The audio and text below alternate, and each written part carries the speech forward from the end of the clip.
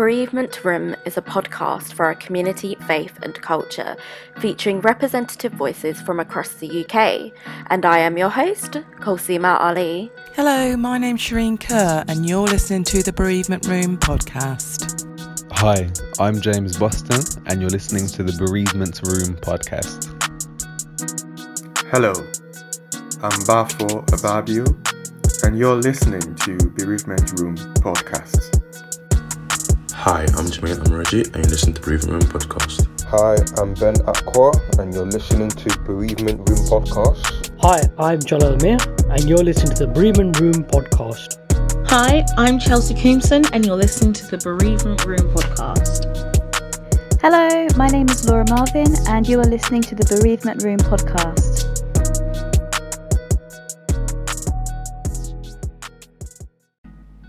Hi everyone, welcome back to Bereavement Room podcast. I'm your host, Kolsima. I hope you're having a great week. If you need to get in touch with me, you know you can find me on Twitter or Instagram. The handle is @bereavementroom. Which brings me to say that today's guest is Shireen Kerr. Shireen is a qualified integrative therapist. She's also the founder and creator of the Black Family Support Group based in Suffolk for Black and Brown people. They hold weekly meetings where they discuss recent issues that are affecting the Black community, like racism, the pandemic, sickle cell, anemia, the importance of donating blood, managing microaggression in the workplace, environment, and mental health issues. I will link all of the sites on the episode show notes. I'm really pleased to have Shireen in the room today. She's joined me to talk about her mum, who died of cancer in 2008. As always, thank you so much for listening. Welcome to the podcast. I'm so pleased to have you here. My listeners love to know where people are from, what they do, what their interests are. So yeah, go for it. Introduce yourself. My name is Shireen. I'm a single parent and in 2018, I graduated from university as a qualified integrative therapist. I'm currently working in mental health in higher education, but my real passion is in psychotherapy. Mm-hmm. And how are you finding that? Now that you've qualified, how is that going for you? What's life like? Life has improved because I believe I've been able to actually get a better job because of my qualification. But the job that I do in mental health can be emotionally draining. So you do have to be very mindful of that, and self-care has to be quite high on the list. Yeah, I can imagine you do have to look after yourself because it's a lot. It's a lot. And what kind of led you to study psychotherapy and qualify as a psychotherapist?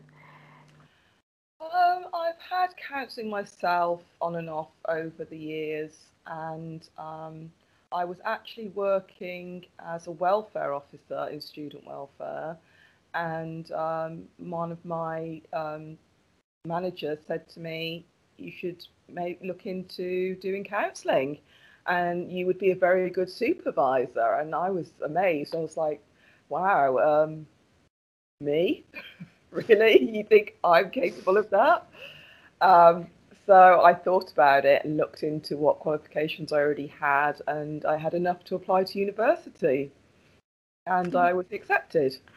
Oh, that's amazing. I love it. And it's really nice when someone kind of brings that into your awareness that you're actually really good at something, but you maybe don't see it yourself. Yeah. And actually I sort of saw her as like a mentor to me at the time. So it really did mean a lot to me. And I'm very grateful to her for recognising that in me, actually. Oh, that's really lovely. There's always someone like that in our life that we'll always be grateful to for kind of shining a light on maybe something that that we are not aware of. Yeah. But that's brilliant, and congratulations on qualifying and working as a psychotherapist. And I guess this kind of brings me on to talk about your mum. Obviously, there's no need tidy way to kind of talk about your story. So feel free to tell it in the way that you want to. What was your mum like? What was your relationship like with your mum? Describe her to me.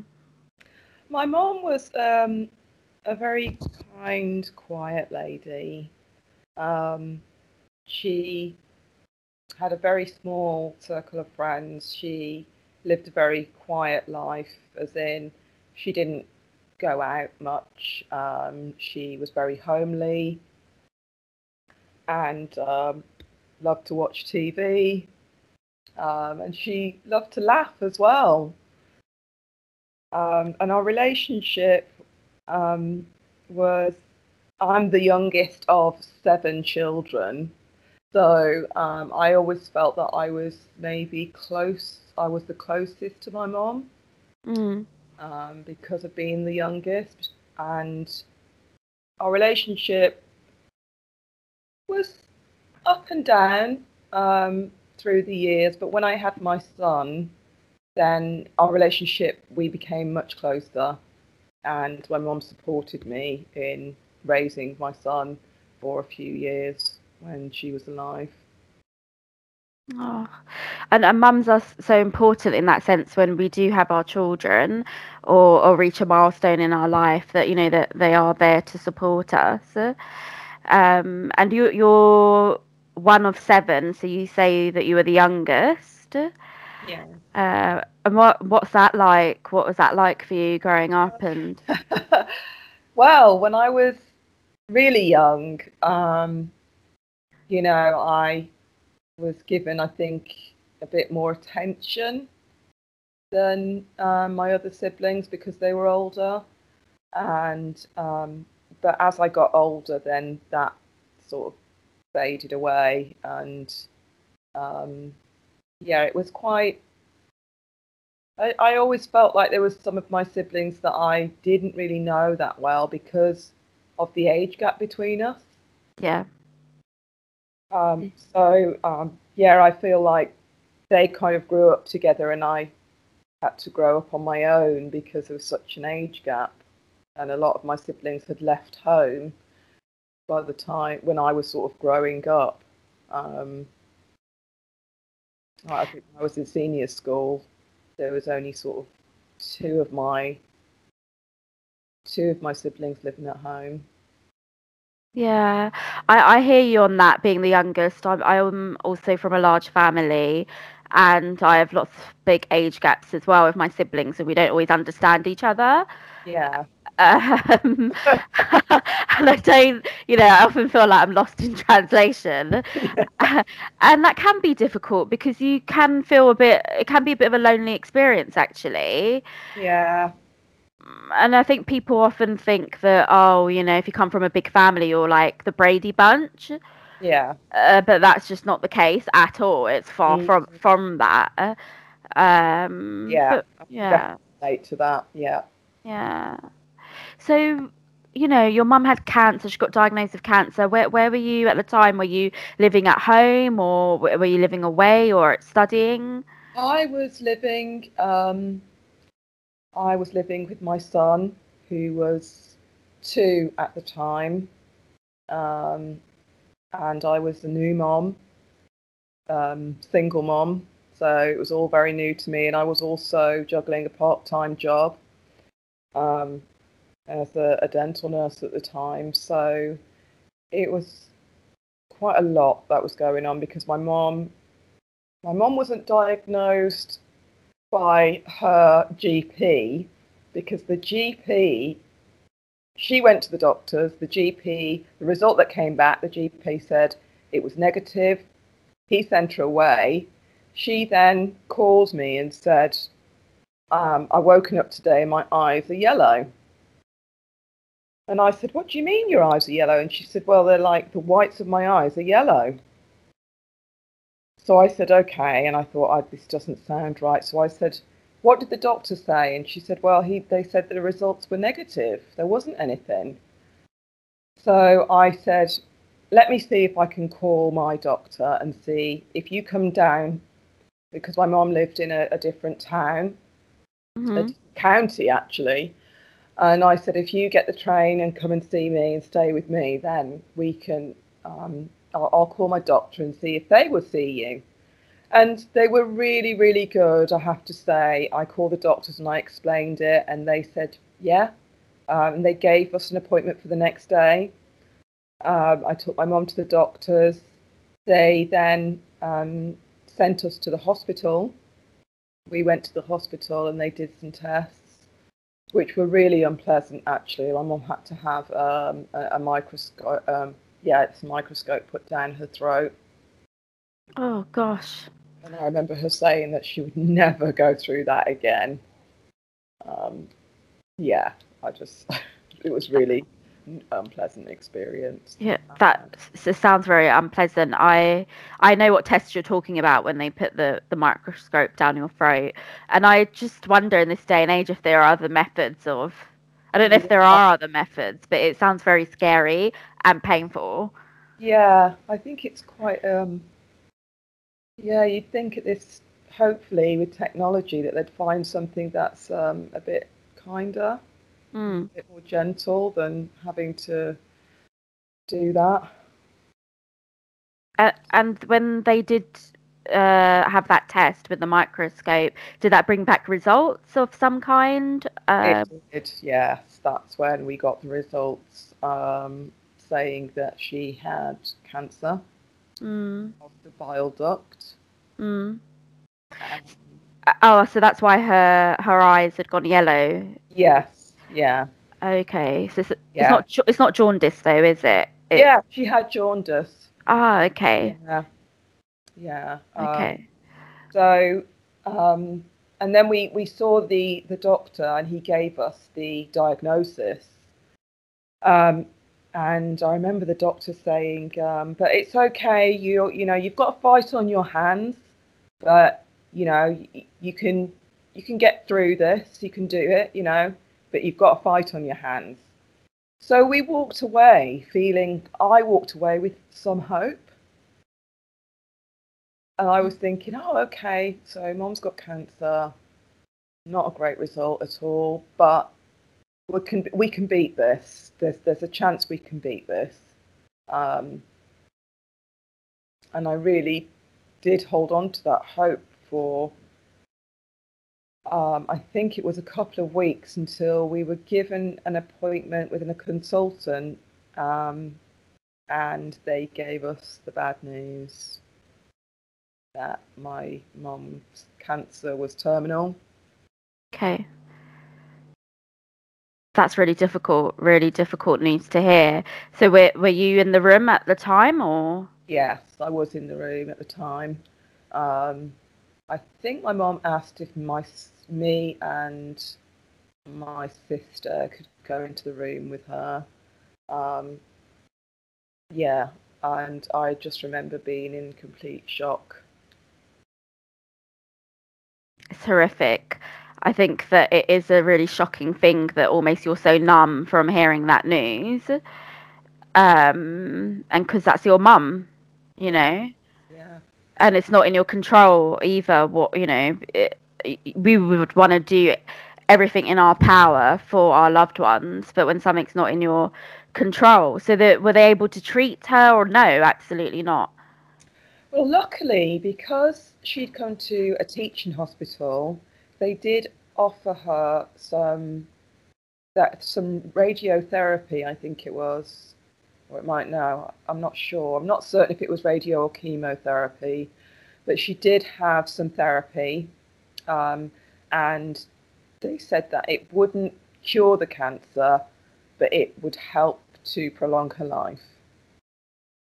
Okay, and were you and your mum okay with that? Is that something your mum wanted to? Yeah, my mum was okay with going ahead with that, and we did go. I think sort of 4 or 5 times she had the treatment, and I believe it did help to prolong her life, because one of the other reasons why I was so shocked was the time that they gave her. Okay. Which was 3 months. Oh gosh. Yeah, 3 months, and I just could not believe it. and she lasted 6 months. But still doesn't, 3 months, 6 months. It's a very short time, yeah. Yeah. It's a very short time to accept that you're going to die. And my mom did admit to me that, well, she felt that she'd been a coward because she hadn't accepted her fate. She hadn't accepted her diagnosis. But in her defence, I don't think she had time to accept it. Of course not. And, how do you process that? It's processing that news before you even get to a stage of accepting this is it. And you have such little time to do that. And then, you've got children, grandchildren, and all these other things to think about as well. And it's a lot of information for the person receiving the news, but then also the family members around them. And I've been there myself, and I remember the moment as well myself in my own experiences. So kind of what happened after then? I mean, so her life was prolonged with the radiotherapy, and was that at home or was that in hospital? That was in the hospital. Yeah. Okay. Yeah, I remember going to the appointments, and actually now that we're talking about it, I remember my son coming to one of the appointments with us. And he must have, I don't know, he said something that almost, something like, are you not very well, Nanny? Or something like that. He picked up on, even though he wasn't even 3 years old, he knew that something wasn't right. It's really hard as well because kids, they can, it's the atmosphere and the environment, they can pick up on things really quickly, can't they? Yeah. Does he still remember that now? He doesn't know. No. He doesn't. He's 15 now. He doesn't remember. So what was so she was treated in hospital. Did she die at home or did she die in hospital? She died in a hospice. Okay. Yeah. I think it was the Macmillan Hospice, and they were very, very good. She had the best care that she could have possibly had in the last couple of weeks. So when she got really ill, she was admitted into the hospice and stayed there until the very end. And she had her own room. She had, the round-the-clock care, and they were excellent. They really were. And I think that's really important, that care is there and those services are there and that they're available, and that they're good as well, not just available, but actually really good. Yeah. Because family members can't always be there to be the carer if they've got, I don't know, other responsibilities, or don't live close by, or whatever the circumstances are. But also it takes a toll on one's health as well, because we're not professional carers ourselves. Yeah, exactly. In terms of injecting medication and stuff like that. So it's really great that service is there. Was it close by to where you live, or was it in the county that your mum lived in? It was in the county that my mum lived in, and unfortunately, because I didn't get the support from my siblings, my mum did agree that she would go back home when the time was coming to the end, because it was pre-planned that she would go and stay in the hospice, and she agreed to that. But when it actually came to that time, I think maybe she was afraid of going back home and being alone, because my mum did live alone. And I had to make a very hard decision of saying, well, you have to do this. and it did affect our relationship at that time.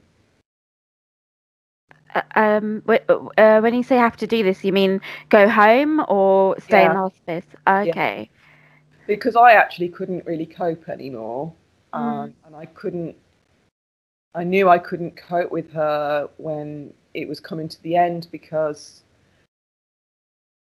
that would have been a lot. It was already a strain on me of having my mum there for, months, and mentally and physically. And I couldn't continue doing that. I couldn't keep it up any longer. So I needed my mum to go home so that somebody else would step up and start supporting her. Another sibling would. Yeah.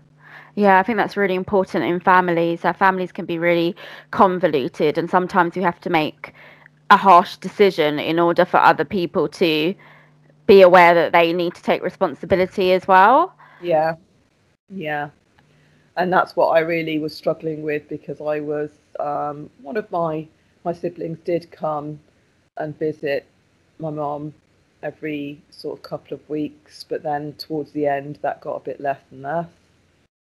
And I just needed somebody to really step up and start, supporting either me and my mom, really. So I that's why I had to make that decision, and it was really hard.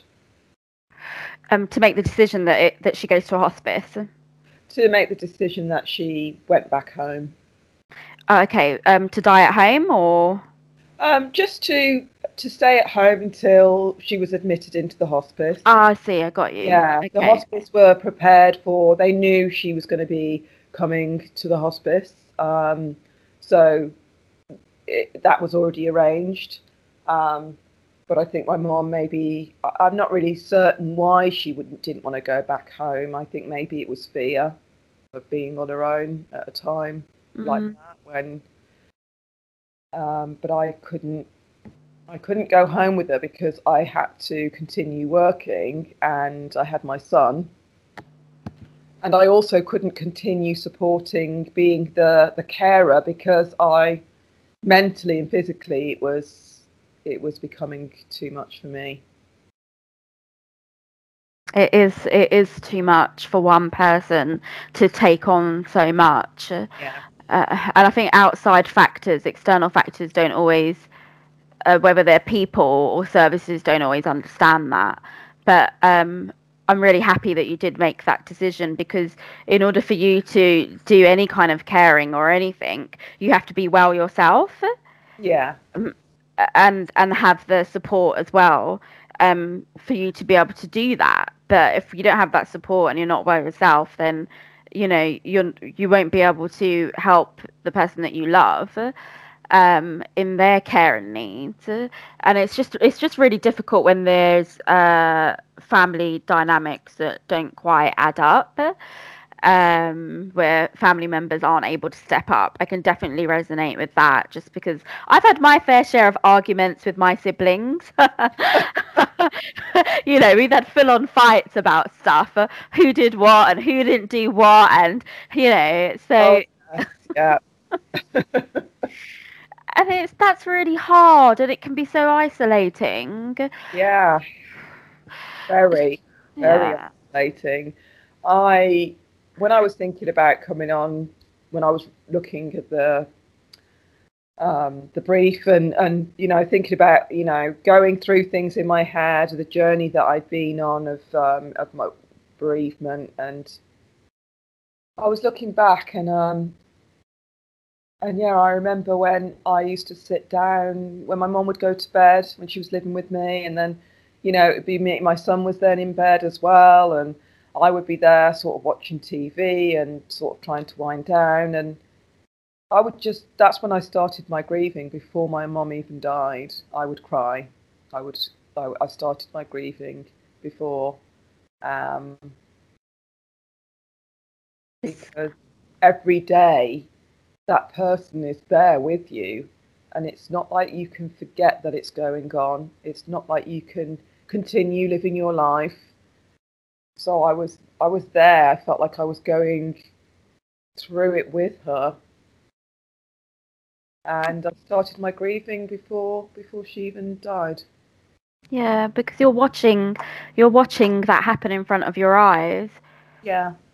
And it's not in your control, and it's that anticipatory stage where it's happening before it's even happened. Yeah. And I think it's tough watching a parent deteriorate as well. Yeah. That's something that I don't think that I'll ever. I don't know. I struggle with that. I think when you watch someone age or deteriorate slowly, it's a really difficult thing to watch. So I hear what you're saying about, living with your mum and seeing that every day and not being able to forget even for a second, because that's what you come home to every day, and that was your reality. Yeah. Really difficult, but thank you for sharing. I wanted to talk a little bit about, so your mum was in the hospice. Do you remember the day that she died? Did you get a call, or do you remember much? Yeah, I did get a call. I remember it was a Saturday morning, and I got the call, and it was weird because it was like, right, okay, this is like the confirmation now. This is just a confirmation call that I'm getting to say your mother has died. But again, I didn't, because I'd been grieving already, I didn't actually cry when I got the call. You'd already cried, or you cried everything that you could. Yeah. Perhaps. Yeah. And I did start grieving again, but I remember on that day I was just, okay, right, so I've got the call, they've confirmed that my mum's passed away, my mum's died, and right, okay. And I guess I just had to reprocess it all again. And it felt like it was a different stage of her illness, of her obviously becoming ill. And now we've moved on to another stage where, there was a stage when obviously she was dying, and I was grieving. But then now we're at the stage where, okay, I've had the confirmation that she's dead. Right, what am I going to do now? Did it feel real when you got that phone call, or it was just like a formality, like, okay, yeah? Yeah, it was definitely like a formality, like, yeah, okay, right. And then I think it took me another few days to sort of process that my mom had died, and that was the end of our relationship. And then I started to grieve again. So sad. Really difficult thing to go through. So you say that you then started the next stage of grieving. So what did that look like for you after? Was it when you were organising the funeral, or what did that look like for you? The funeral was organised by my siblings, I think, or my oldest sibling in this country, because I have two brothers that live in Jamaica. So one of my brothers that lives here, he started to organise the funeral, and I think that's what was organised with my mum, that he would do that. Yeah. So I wasn't really involved in any of that at all. Yeah, I think that's interesting. Do you think that's because you're the youngest, and generally the youngest doesn't have a voice sometimes, or? I think that played a part. Yes. Yeah, I think maybe my mom thought that was something that my oldest brother should be responsible for. Yeah. Yeah. And what was that like for you? You know, do you remember much of the day of the funeral, kind of what that looked like for you, if you want to share it? Yeah, I do remember what that looked like. I think now talking to you has made me realise that I don't think I did grieve that much after my mum, after I got that phone call. And then when I got to the funeral, I just cried my way through it. Like, Yeah. I was probably the loudest person crying and cried the most. Yeah. Yeah, we don't know when our emotions appear. They can appear when we least expect it. So although you mentioned that it didn't happen when you got the call, but on the actual funeral day, it sounds like you were processing and grieving at that point because what seemed more real because of the finality of it, or yeah, I think seeing her lying there in the coffin, which was not something which was one request that I asked that they not do at the funeral, but that happened anyway. And I know that in different cultures that we have different ways of having funerals, and I think in the African Caribbean culture, yeah, especially West Indians, I think that it's tradition to have the coffin open so everyone can pay their respects. okay. But I wanted to remember my mom the way that she was and the way that she looked. Yeah, I hear you. When somebody dies from cancer, sometimes, the way it affects the body, it can actually leave an odour. Yes.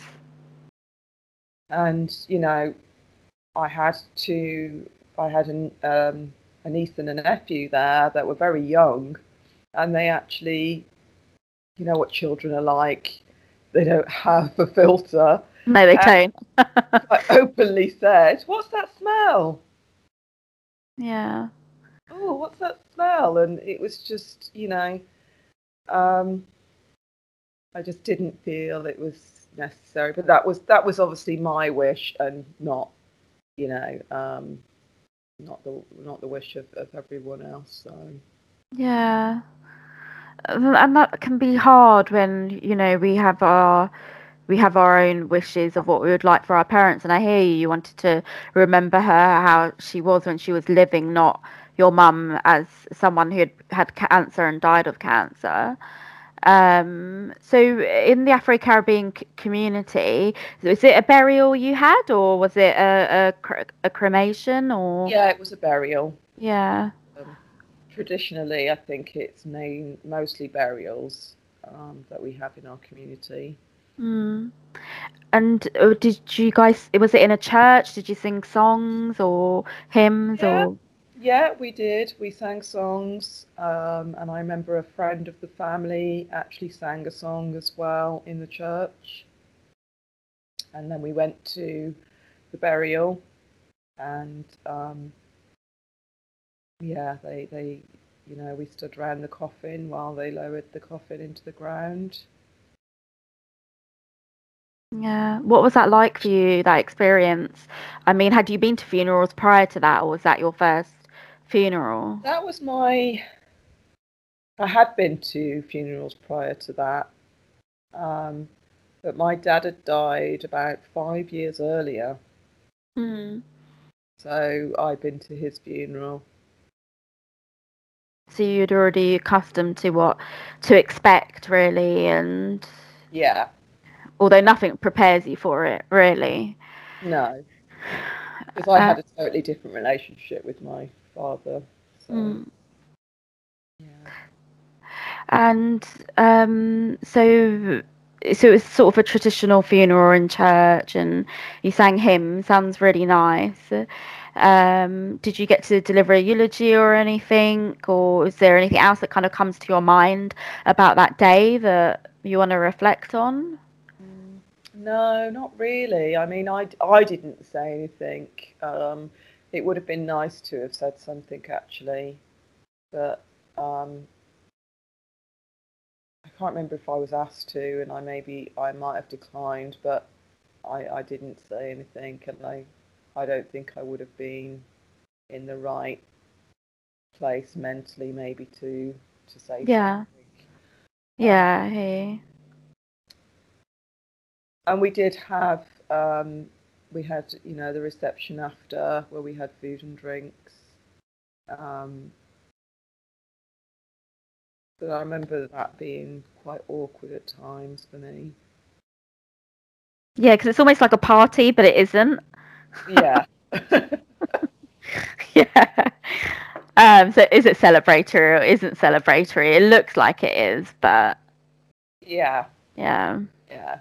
And if you have got, the dynamics of your family is complicated, if it's complex, then, it can be quite awkward to be around them. Yeah. When you have maybe resentment there, anger, sadness, lots of different emotions going on. And I found that quite difficult to sort of maybe put on a brave face for the guests that were there as well, and so yeah, that was quite hard. Yeah, it's an added element that I think a lot of us don't need during what is a difficult time already. When there's other contentious things going on, it can be really awkward.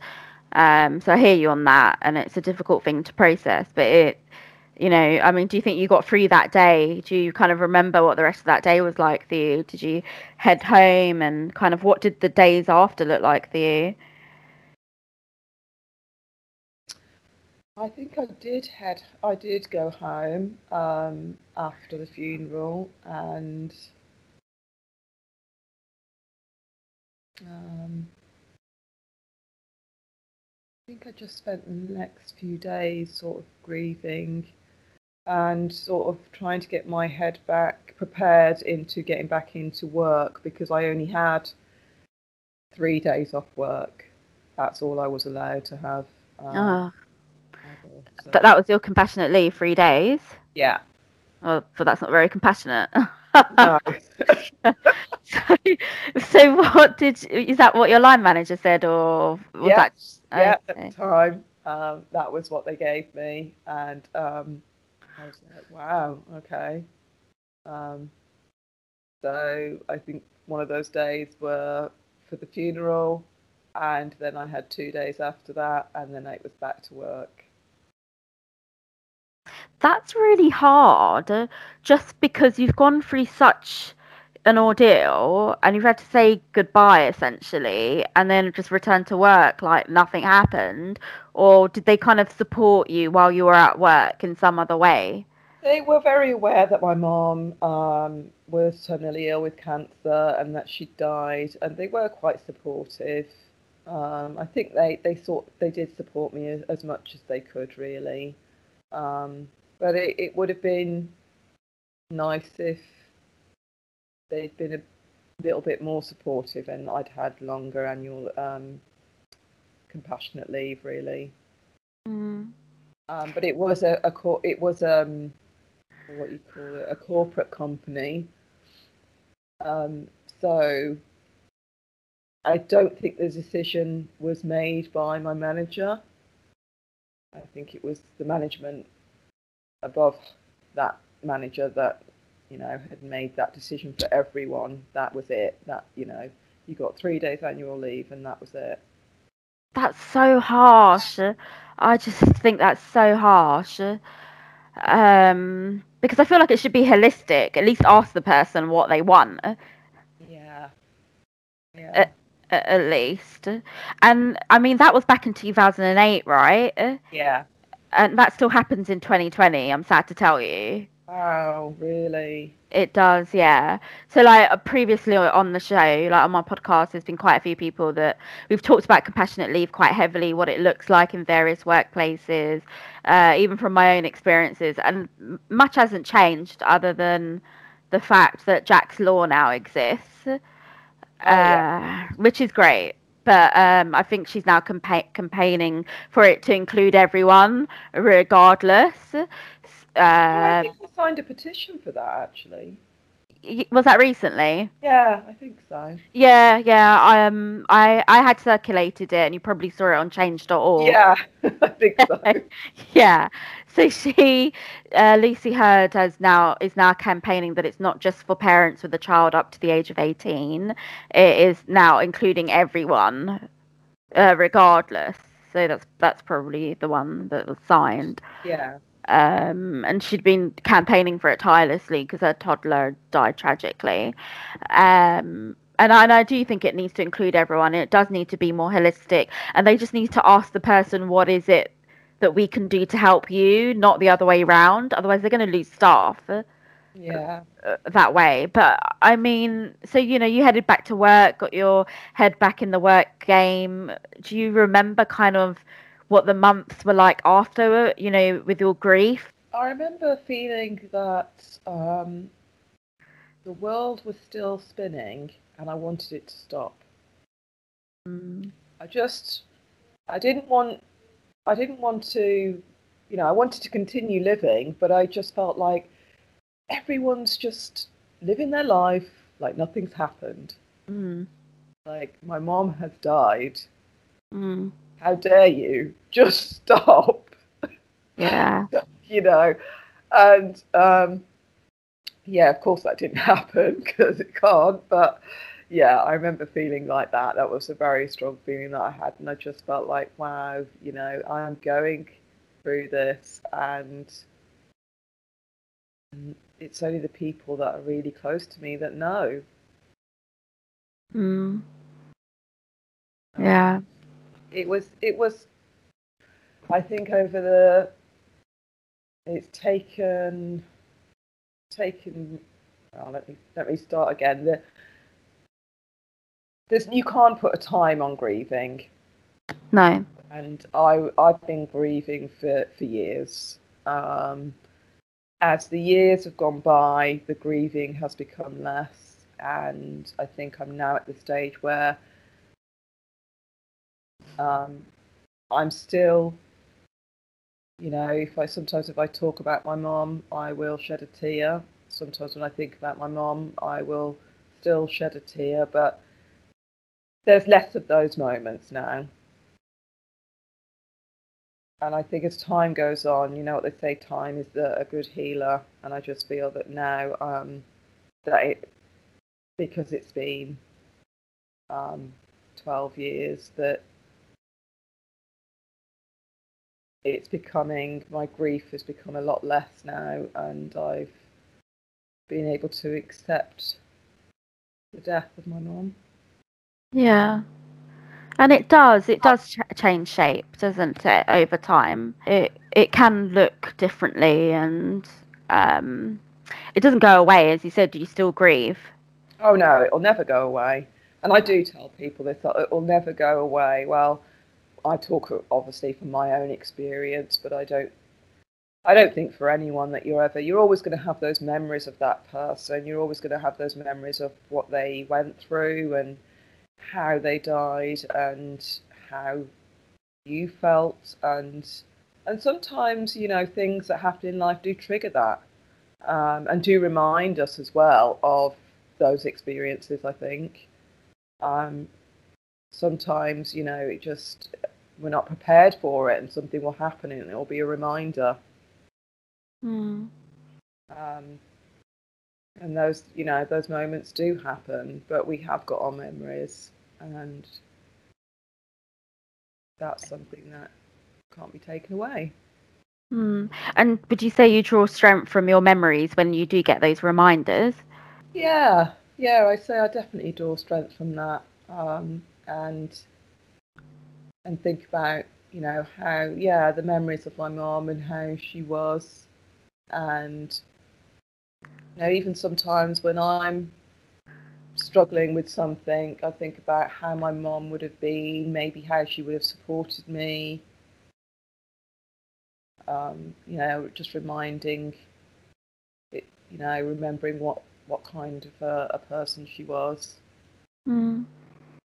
And it was interesting actually, because when I was at university, the issue of not racism, colorism came up. Mm. And I actually realised then that my mom never, that was not something that I was aware of that was in our household. Whereas somebody else that I was talking to was saying that was heavily had affected them in their household. So, and I was really proud of the fact that I didn't grow up with the shade of my skin being compared to my siblings, or being made to feel like I wasn't good enough because of the colour of the shade of my skin. Mm. And that was because, and I'm proud of my mum for that.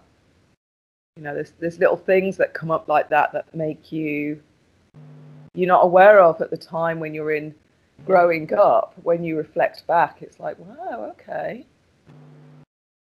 Yeah, so things like that, things come up all the time that do remind you of your parents and the things that they did.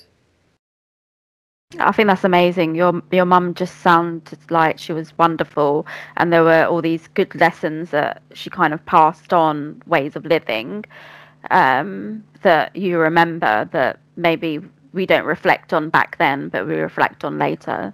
Yeah, definitely. Yeah, that come to surface. And some of that can come to surface when we have conversations with our other friends that are going through certain things in their household, or when they talk about how they've grown up, and then you kind of look back at your own experience. Yeah. Did you get any therapy after your mum passed away or not?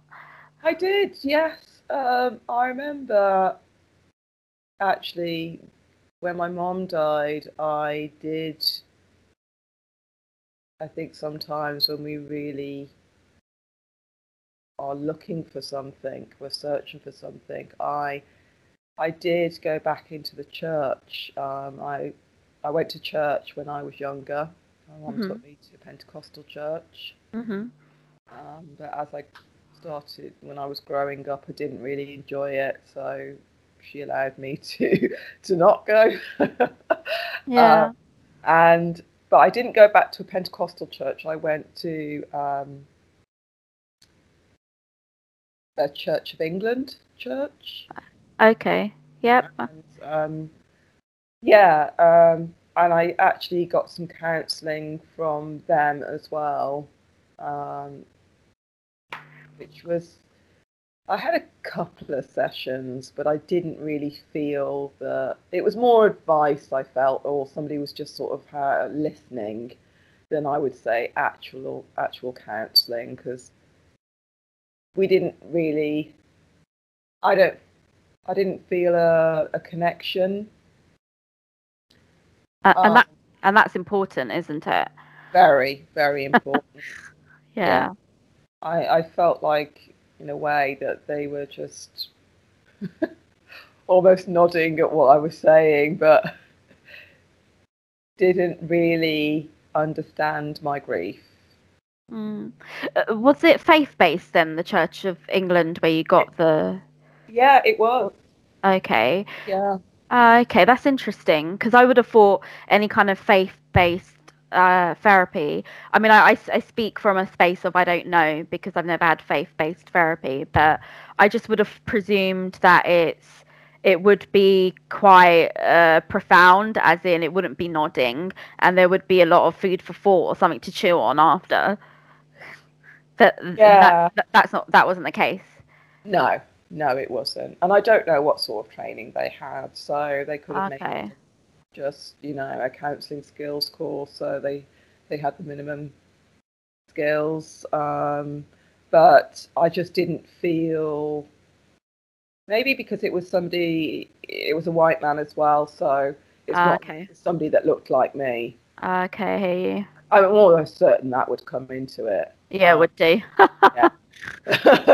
So Yeah. yeah, so yeah, that I tried that, and I don't think I had any more counselling for my bereavement after that. No. No, I don't think. Okay. That's really interesting. So what do you think kind of, so I mean those few sessions were okay, I guess, but not ideal. And I mean they didn't understand your grief, as you say. What kind of got you through it then? What do you think, because you didn't have any other therapy for your bereavement, how do you think you dealt with it and are dealing with it? Is it just through the remembrance and the memories? So that's a really good question, because I've been thinking about this recently, and I think talking to my niece maybe about my mom, and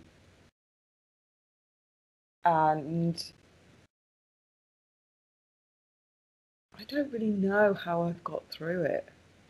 I can't really put my finger on exactly any specific thing that I've done. I think I've just given it time, and I've done my fair share of crying Yeah. over the years, and I've just given it time to process it all.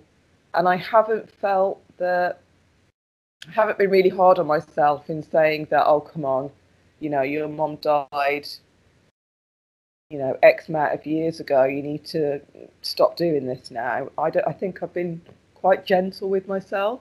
And I think that's important, to not give yourself a hard time, because there isn't any time with grief. It can,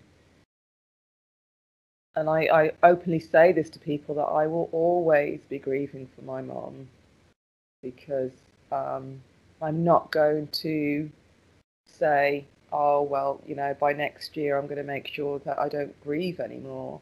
I think it's a really important process. Yeah, no, it's true. There is no time frame, and it can creep in even when you think that you're not thinking about it. It can creep in at any time in your life. Yeah, it's just a really. I still, I'm still getting to grips with it myself and what it means. And I guess that's why I do the podcast, because I'm very fortunate that I can speak to you and everyone else about how this works for people, and how they move forward, not move on, but kind of coexist with it. Yeah, definitely. Yeah. So you talked about that your mum is from Windrush generation. What do you think about when that comes to mind, like in terms of your identity, kind of, does that come into play as well? Because I mean, I hear that you'll always grieve for your mum because there'll be so many more milestones that you reach in your life and she won't be here to witness that. Yeah. And that's part of it too. But do you ever think about like your identity and just what it meant for your mum, because she was part of, essentially a generation that rebuilt this country after the war? Yeah, I definitely think. I think with there's a lot of things that have been happening recently that have definitely made, over the last few years. I've started reading and becoming more aware of everything that's been going on regarding Black people. Yeah. And I'm very much aware of that the government have really, they've treated people from the Windrush generation really harshly, in sending them back home, and detaining them, and just and they were invited here, and it does break my heart actually to think that my mom is part of that generation, and that that could have happened to my mom if she was still alive. Oh my gosh, yeah. You know, she could have been detained. They could have said, well, you know, you're here illegally. We'll have to send you back. And I don't think my mom could have coped with that. She has her 2 sons there, but that relationship is also complex because, you know, back in those days, you know, I believe that siblings were left there and then brought over here, and, you know, they would send for them, and that didn't really happen. Ah, I see. So it's not like she could sort of go back to Jamaica and rely on them. I don't know how she would have been able to have made a living out there, or, you know, it's just crazy. Well, she lived most of her life actually in the UK, so she's British. And that just doesn't make any sense. Sending someone to a country they haven't been back to in God knows when, and, you know, don't have a home there. So how does that even work when they detain people and send people home when that hasn't been home for a long time? Where do they go? Where do they get detained? I don't fully understand that. Well, they've got a detainment. They've got a centre where they're detained. So it's like a prison. Yeah. Well, that's just Oh God. Oh, that's so angering. So angering. And there is actually a TV series that is on TV, and I don't know the name of it now off the top of my head, but and it's basically about somebody who was detained, was brought here, and it ruins the whole family. They lose their home. He loses his job. Well, it actually starts with him losing his job, because they lose his job because they say, well, he hasn't got the legal papers to work. So at first I think he lost his job, and then because he didn't have an income, then he lost his home. So the family had to move out of the home, and then they had to be supported by family members. And then he was detained a couple of times, actually. But it did have a good ending. It had a positive ending, but the family went through a lot to get that positive ending. And that's it. And that doesn't, I don't think that, it just makes me wonder how many families actually have that positive ending. And it's not a silver lining, even so, because you have to go through so much, as you say, an ordeal just to get to that. You know, it's fighting for justice, isn't it? Yeah. And then you've got to rebuild your life again. You've got to go back out there and find another job, get another home, and, you know, it definitely ruins lives. I mean, your mum was from a fantastic generation that was invited here and contributed so much. And do you take solace from that? Because, you know, we are raised by giants, essentially. Yeah, I do. And I you know, my legacy is to honour that and to see the privilege that, maybe not the privilege, but the, you know, why my mom came here, why my parents came here, and I was able to have the opportunities that they didn't have, and what they went through for me and my family, for us to be able to do that. I think that's really important, and it's definitely something that I hold dear to my heart as well. You know, that we could never really know the pain of that generation, because they came here in a very difficult circumstances, and when I think about it, I find it very heartbreaking. So I think it's wonderful that, you know, you take that legacy away with you. What is your favourite memory of your mum looking back? And it, you know, could be anything big or small. It could be food, I don't know. But obviously I don't want to put something in your head. It's something that's personal to you. I mean, my mum used to make cornmeal pudding. What's that? Which is, it's made of cornmeal. I think it has milk in it and coconut. And it's a Jamaican pudding. And there's a, you know, she used to make it so it used to come out perfectly. And, you know, with growing up eating that, and having my mum make that is a really good memory. I've tried to make it a couple of times myself, but it doesn't quite come out the same. It's never the same, is it? Yeah. Yeah, sometimes I would just have thought, I wish I could make cornmeal pudding, so I wish Mum was here so she could make it for me. Yeah. Oh, that's a lovely memory. And also, when I was a little girl, my mum used to take me to a seamstress to get my dresses made. Oh, okay.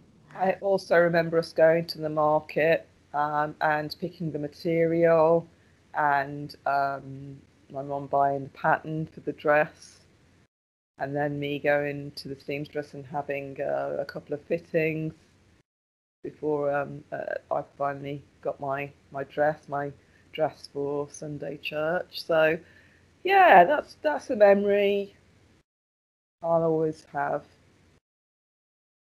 That's a really nice memory. Yeah, that is lovely, and that's very old school as well, because that was the thing back then. You would go to the seamstress. Yeah. Yeah. Maybe not so much now. I don't know if people do that now, but yeah. Yeah, I mean, I've had a few things made, but it's not something that, you know, I don't think we do that as much as we used to. Yeah. And it was probably economically better to do that back then and affordable. Exactly. Yeah. Whereas now something like that is very vintage, and it's kind of flipped on the other side of the coin now. They kind of make that more expensive to do now. Yeah. But whereas back then high street stuff was really expensive. Now high street stuff is fast fashion, you know. Yeah. You buy it very cheaply and whatever, and it's just interesting how times change. But really, yeah. And stuff comes back into fashion, and you know, yeah. But I always think that clothes that are made are better quality. Of course they are, because they're fitted to your figure. Yeah, yeah, they definitely are, and just the time that's taken to make them, and you know, it just, yeah, they just feel a bit more special, really. Yeah, there's nothing quite like it. Yeah. Oh, well, it's a lovely memory, Shireen. Thank you very much for sharing it. And I think it's important to reflect on those memories. So before we go to the Gratefulness Challenge on your social channels, what's the one thing you want people to know about grief? And I know you've probably already touched on it, but if you were to give a message to our listeners, what would you like them to know? I think grief is a very individual experience. And it's very difficult to describe somebody's grief, or I know there are the stages of grief that we go through. Do you believe in those, though? I don't know. I think I believe in some of the stages of grief. I'm not sure if I believe in all of them. But I do think it's really down to the individual and the experience and the relationship they had with that person that they're grieving for. And I think as a counsellor, I can relate to grief, but my experience is always going to be individual to me. So I would never try and describe how somebody else should be feeling, because I think that's their experience. I think it's important to not give yourself a hard time. You know, I've come across clients and, you know, just people, colleagues and friends that say to me, oh, I probably should be over it now. I just don't think there's a time to ever be over it. Yes, that grief might get less as time goes on, but I don't think we should be putting so much pressure on ourselves to say that, yeah, we need to just get over this as soon as possible, because it is an important process. Absolutely, I couldn't agree with you more, and I think that our listeners will get a lot of value from your message there today, which now kind of brings me onto your social channels. I know you've recently set up a group. Do you want to talk about how to reach you on social and the group that you've set up? Yeah, I've set up, so during the lockdown, of course, with all the everything that was going on, not just COVID-19, but also the death, the killing of George Floyd, and all the protests that have been going on. I decided that I wanted to start a support group for Black families. Mm-hmm. So I've set up the Black Family Support Group, which is on Instagram.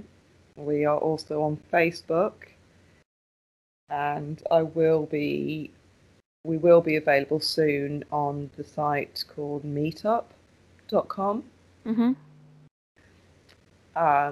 And you can contact us through any of those social media sites, and if you email me, there's a link that you can email me directly. The email is blackfamilies2020@outlook.com.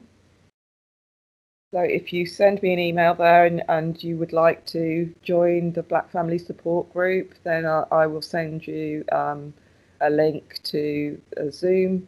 And it isn't online at the moment because of the, it's difficult to sort of get everyone together at the moment, and we are restricted by numbers.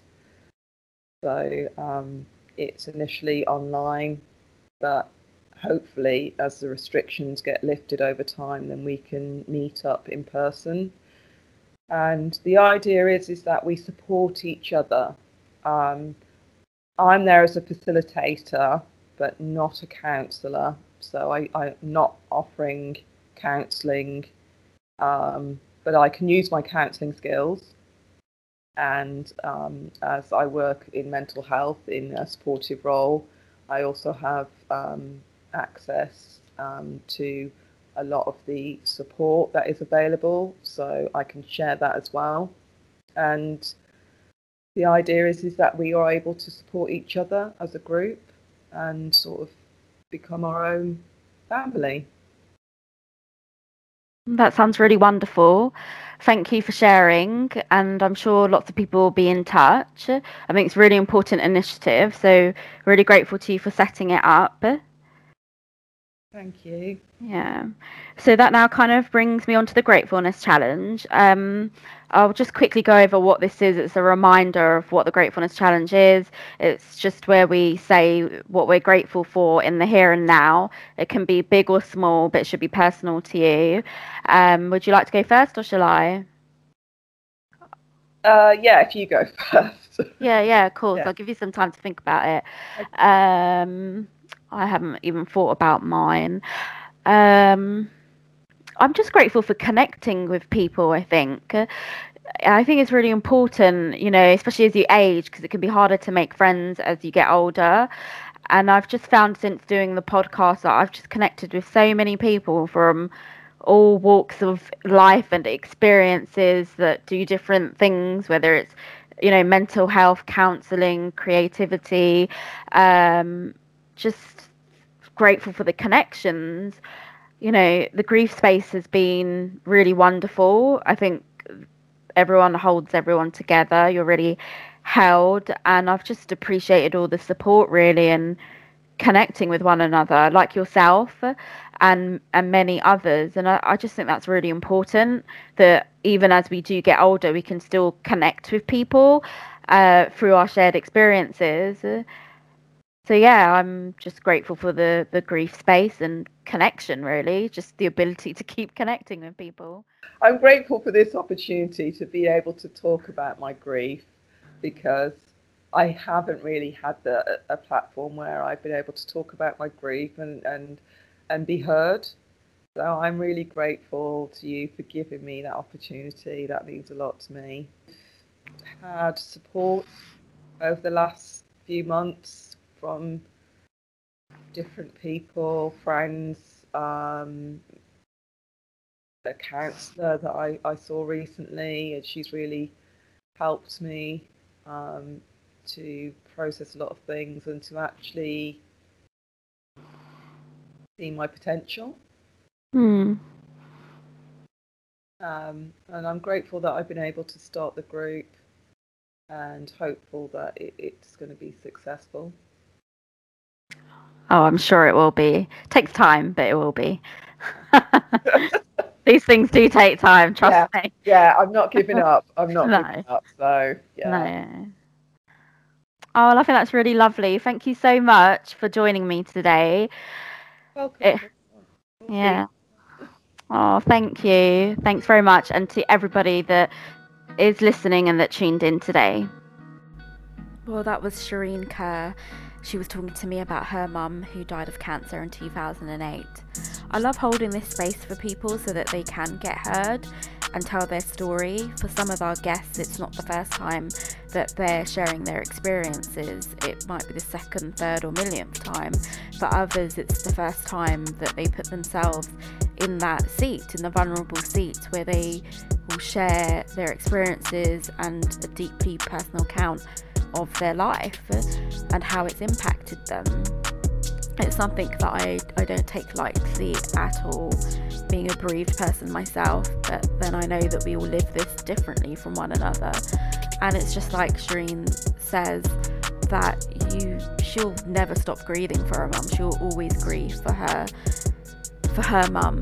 And I think that's something that grieving daughters will always resonate with, because the grief never stops. Let's wish Shireen a lot of love, but also continued success with the Black Family Support Group. She's also giving away free counselling sessions. I will tag it all in the episode show notes. But as always, thank you so much for listening. Until next time, I'm your host, Cosima Ali.